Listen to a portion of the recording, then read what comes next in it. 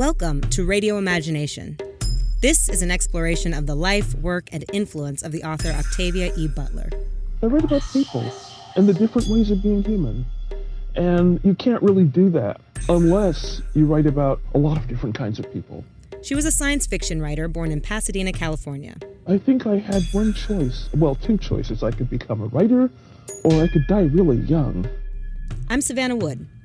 This year, a decade after Butler's death, a group of artists and writers will explore her archives at the Huntington Library and bring you a series of performances, film screenings, and literary events, all produced by Clockshop, an arts organization in Los Angeles. Here's Tom Carroll, the creator of Tom Explores Los Angeles.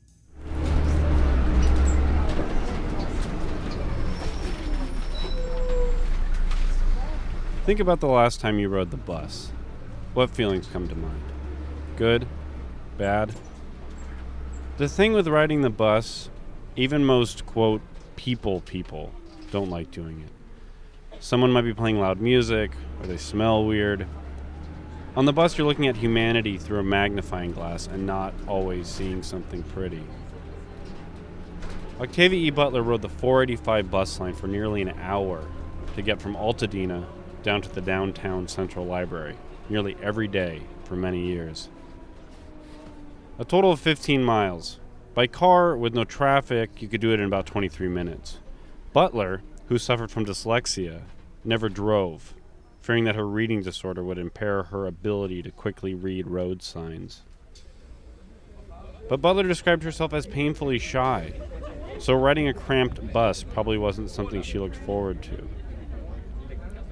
At the same time, though, she could look out the window or jot down story ideas and overheard snippets of conversations or simply observe the people around her.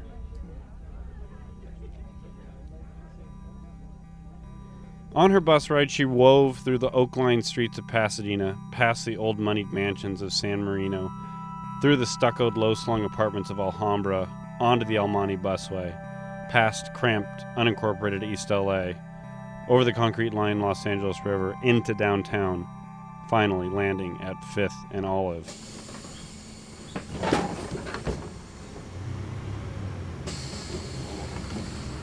The Central Library sort of looks like LA City Hall's younger half-brother, a brutish, squat, Byzantine temple with a multicolored pyramid as its crown.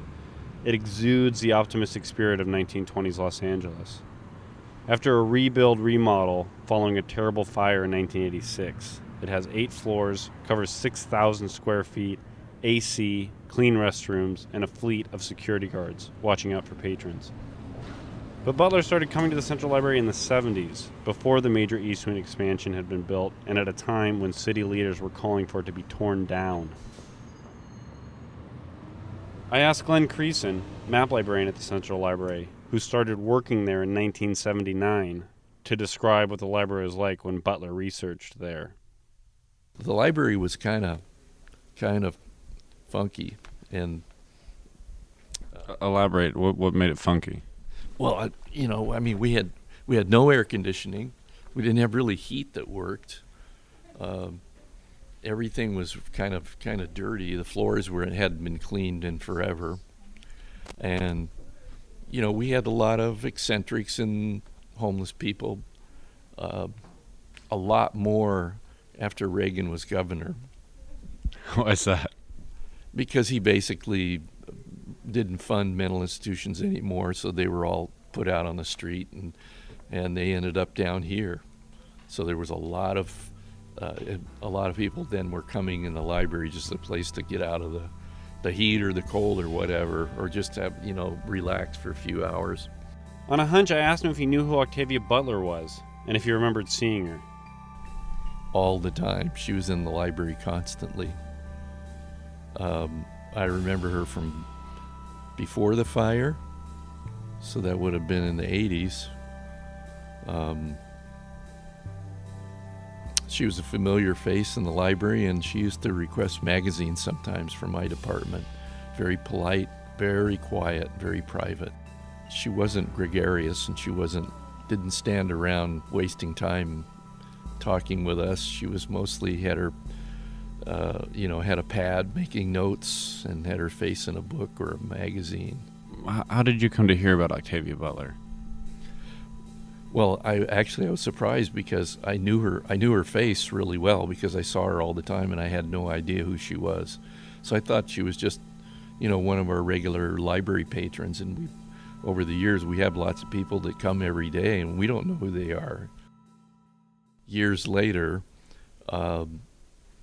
when she started publishing books and basically becoming famous, I saw her picture probably in the newspaper and said, "Oh, that's who Octavia Butler is."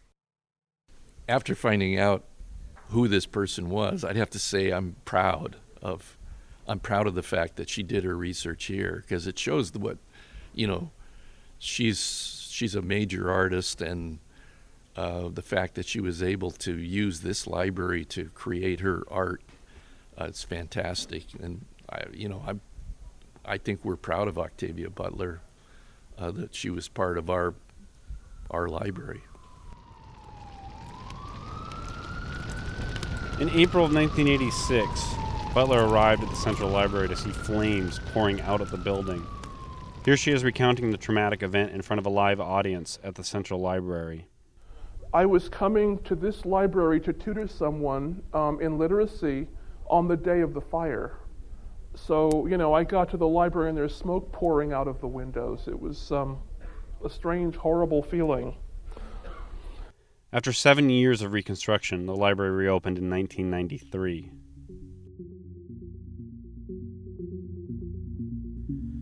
Tisa Bryant is one of the writers involved in the Radio Imagination project.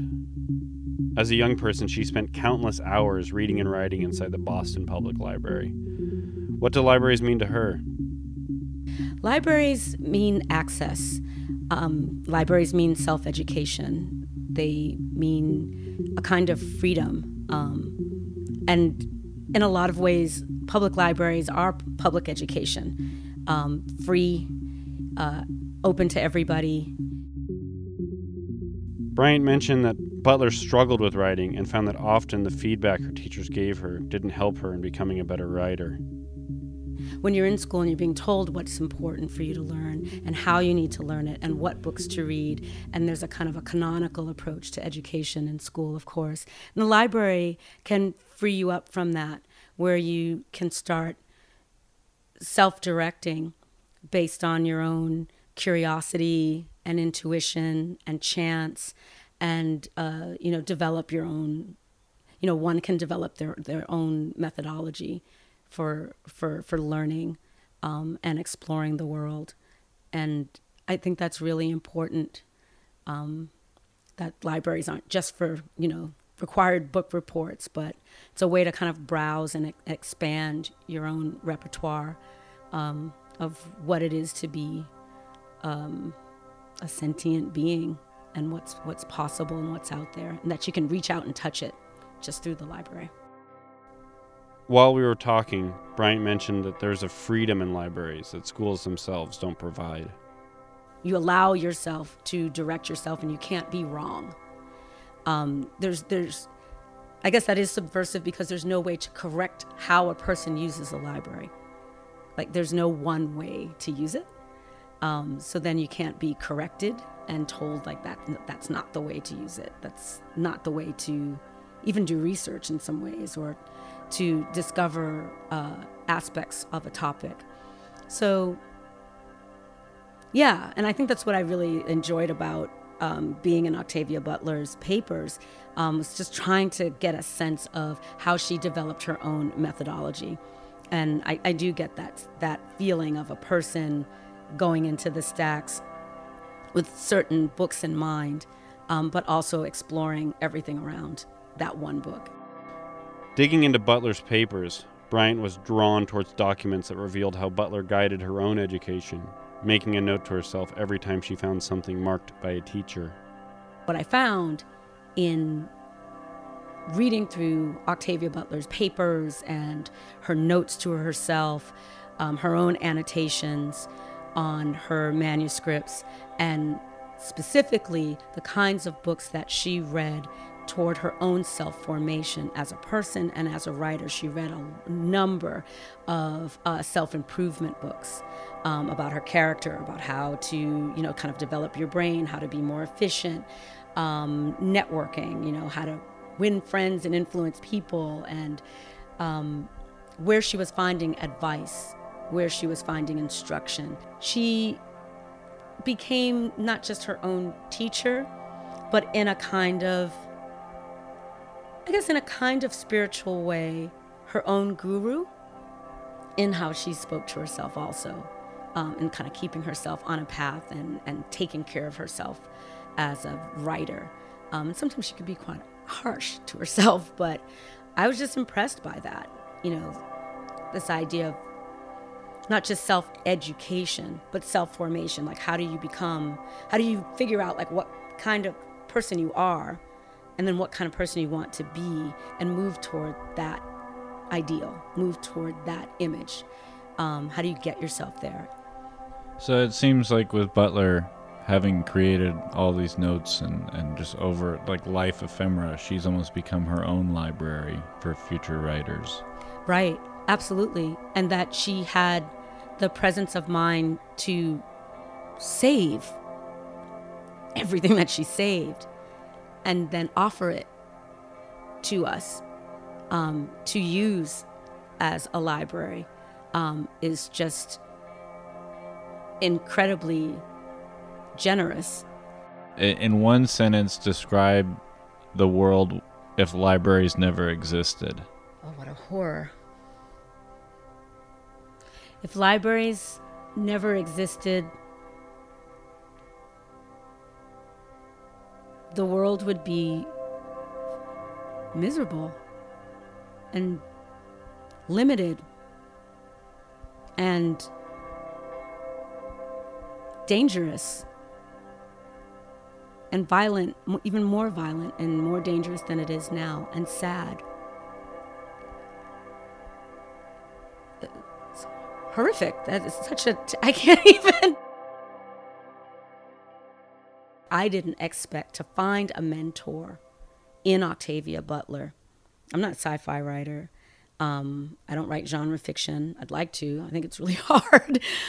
But her advice to herself was advice to me that I really needed on sabbatical as I'm, figuring out how to proceed and progress with the projects I had on deck, but also what's my next best self that I'm moving toward? What are my goals?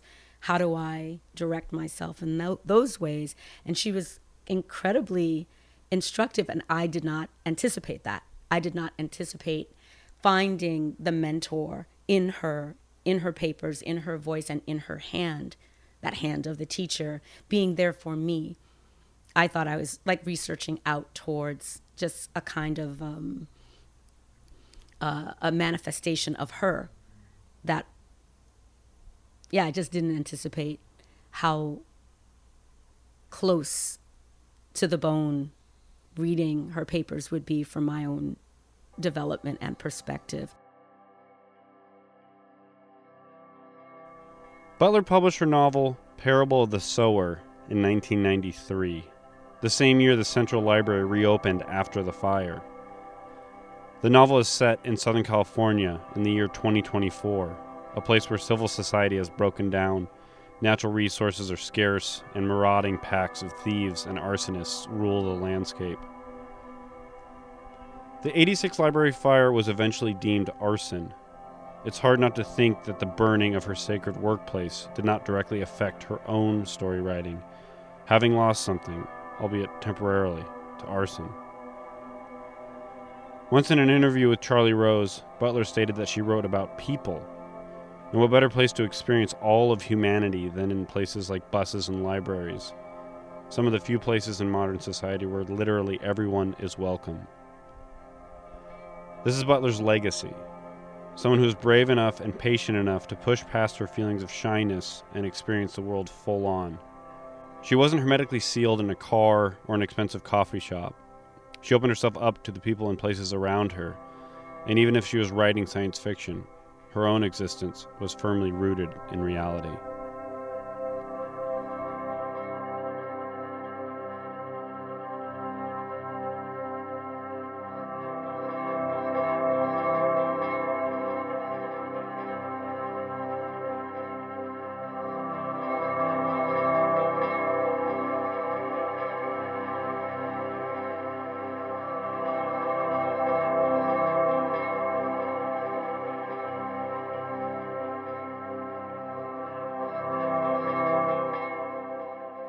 Tom Carroll is the creator of Tom Explores Los Angeles.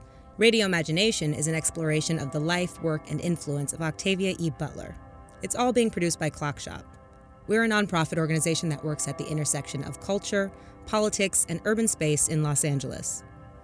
At clockshop.org, you can see the full list of our live events around Los Angeles and videos of Octavia Butler and the people who knew her. You can also sign up for an email newsletter and get updates on the project. I'm Savannah Wood. Thanks for listening.